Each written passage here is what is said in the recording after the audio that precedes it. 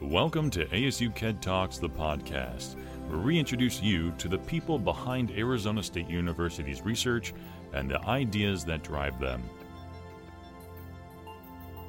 In our modern sharing economy, mobile apps let us catch a ride or find a place to stay for a price. Amber Woodich says we've lost something vital in commodifying what we used to share. In this ASU KED Talk, Professor Woodich helps us find out what we're missing and how to get it back.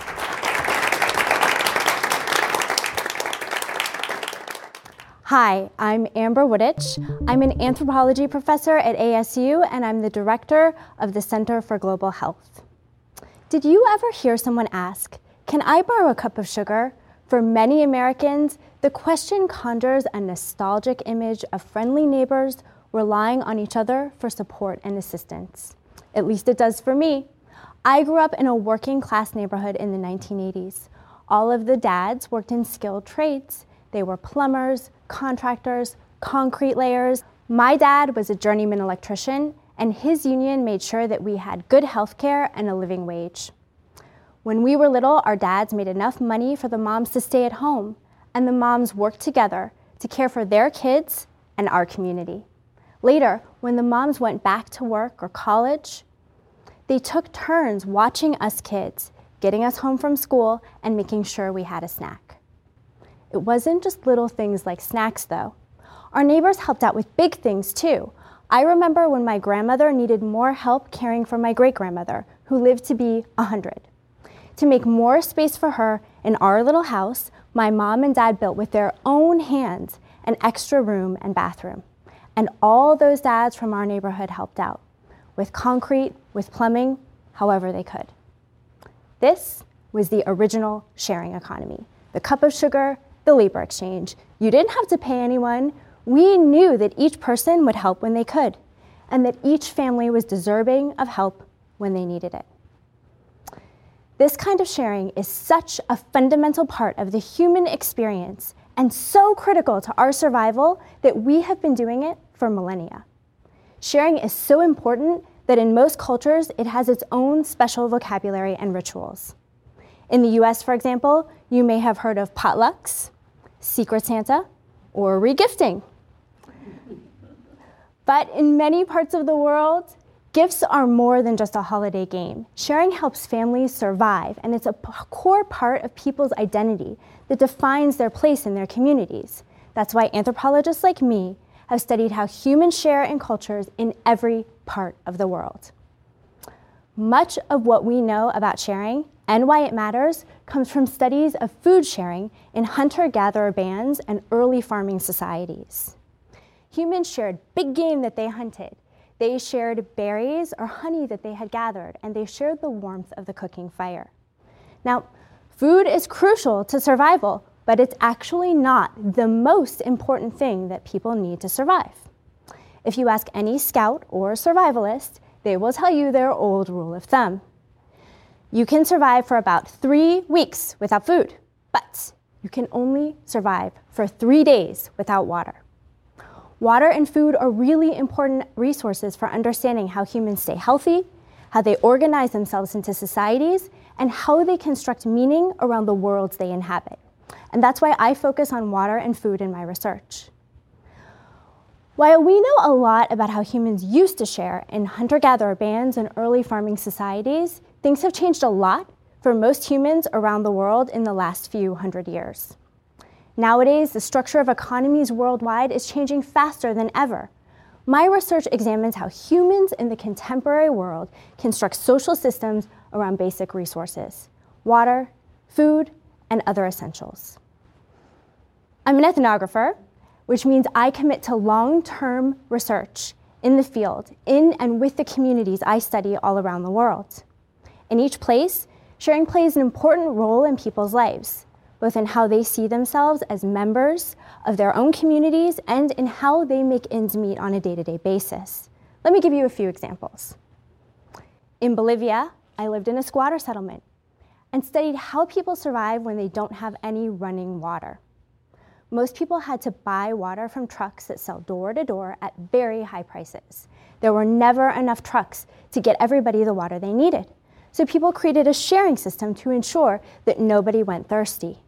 Families could depend on their neighbors to lend them a bucket of water when their bin went dry, and they knew it was their duty to return the favor when their neighbors ran out of water. Now, I don't mean to make this sound idyllic. Sometimes people were annoyed by their neighbors, and they really did not feel like sharing their water. But for these squatters, water scarcity was a life and death matter. And thanks to the sharing system and people's real understanding that water is life, a sometimes scarily precarious water system never pushed anyone I knew there to the actual brink of death. In Paraguay, I lived in a little town, and I studied the lives of people who depended on backyard farms for food. Life as a small-scale farmer is hard, but it's okay if you have enough people to milk the cow and feed the animals and so forth. But if somebody gets sick or they can't do those jobs every day, you can get into real trouble. While I was there, I documented many cases in which neighbors pitched in during times of trouble to help each other. I remember one case in which a granny's husband had died. While she was in mourning and planning for the funeral, which is a major 9-day undertaking in Paraguay, her neighbor sent someone to milk her cow every day. In another case, a family's eldest daughter had played an important role in caring for her family and younger siblings, and she had to have surgery. So neighbors sent baskets of food to make sure the family had enough to eat until the girl could recover. Like in Bolivia, this community came together to make sure that each family had enough food and wasn't pushed past its ability to survive. By working together, each family gets helped when they're in trouble and gives help in its turn. My research sites in Bolivia and Paraguay help us understand how people use sharing to overcome what could be a major crisis when households run out of water or food. As important as each individual story and research site is, ethnographic research is much more powerful and can teach us much, much more about how humans survive when we bring the lessons learned from each site into conversation with each other. Here at ASU, I direct an international network of ethnographers. Together, we examine cross-cultural differences and similarities in the ways that humans exchange, manage, and put a value on vital resources like water and food. Cross-cultural research like ours has yielded important lessons in how humans can use sharing as a tool for survival. It turns out, for sharing to really work, to really help people survive, a society has to be structured in a special way. It has to have economic diversity. There has to be an expectation of give and take. There should be rich relationships that involve exchanges without money. And most importantly, there must be a moral economy. These are the values that recognize our humanity, our dignity, and survival as shared goals. Basically, they acknowledge the right of everyone to life and basic security. So let me tell you one last story. This one is about the United States. Back in 2007, I started doing research with immigrants here in Phoenix, Arizona. Lots of people here come from Mexico, and historically in Mexico, there have been strong, culturally rich traditions of sharing. And at the start of our research, we found these traditions to be alive and well here in Arizona's immigrant communities. But then the economy crashed. People were losing jobs, losing houses, going bankrupt. Everyone was affected at once. These vital sharing networks could not handle the enormous need. Our communities were no longer economically diverse because the whole economy was collapsing. In the wake of this, many immigrants were forced to leave. As their sharing networks fell apart, we documented one last exchange people promised each other. That if they were picked up off the street and deported, their neighbors and friends promised to find their kids and take them home. The story is not an isolated one. In the US and elsewhere in the world, changes in the structure of the economy, increases in income and social inequality, and the erosion of basic economic security have all but destroyed vital sharing economies. And even in relatively well-off communities, like the working class neighborhood where I grew up, the growing practice of putting a price on everything, of getting a ride, of having a house guest, even a little cup of water in a little plastic bottle, is undermining once proud traditions of sharing. So what can we do to change this? At an individual level, we can engage with social organizations that help us build trusting relationships. For many of us, this might mean a church, a temple, or a mosque, a volunteer group or a charity, a soccer club, a book club, or a roller derby team. In these settings, we can nurture trusting relationships by building the give and take of sharing food and labor. When somebody has a baby or a death in the family, we can do more than just emailing a gift card. We can cook and share and help.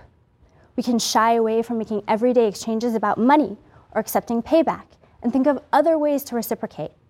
And on a societal level, we can do more too. We can resist the impulse to commodify everything, carry a water bottle rather than buying a disposable one, have a potluck rather than going out to dinner.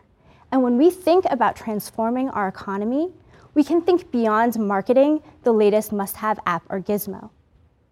When we think bigger and differently, we can think of truly transformative ways to exchange, to coexist, to support each other, and to thrive together.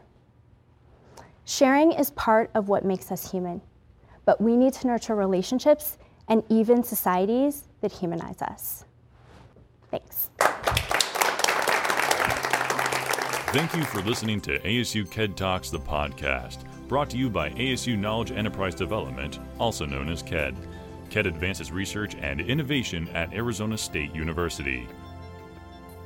Remember to subscribe to hear more about ASU's research and discoveries, and visit us at research.asu.edu. If you'd like to let us know how we're doing, please leave us a review on iTunes. Until next time.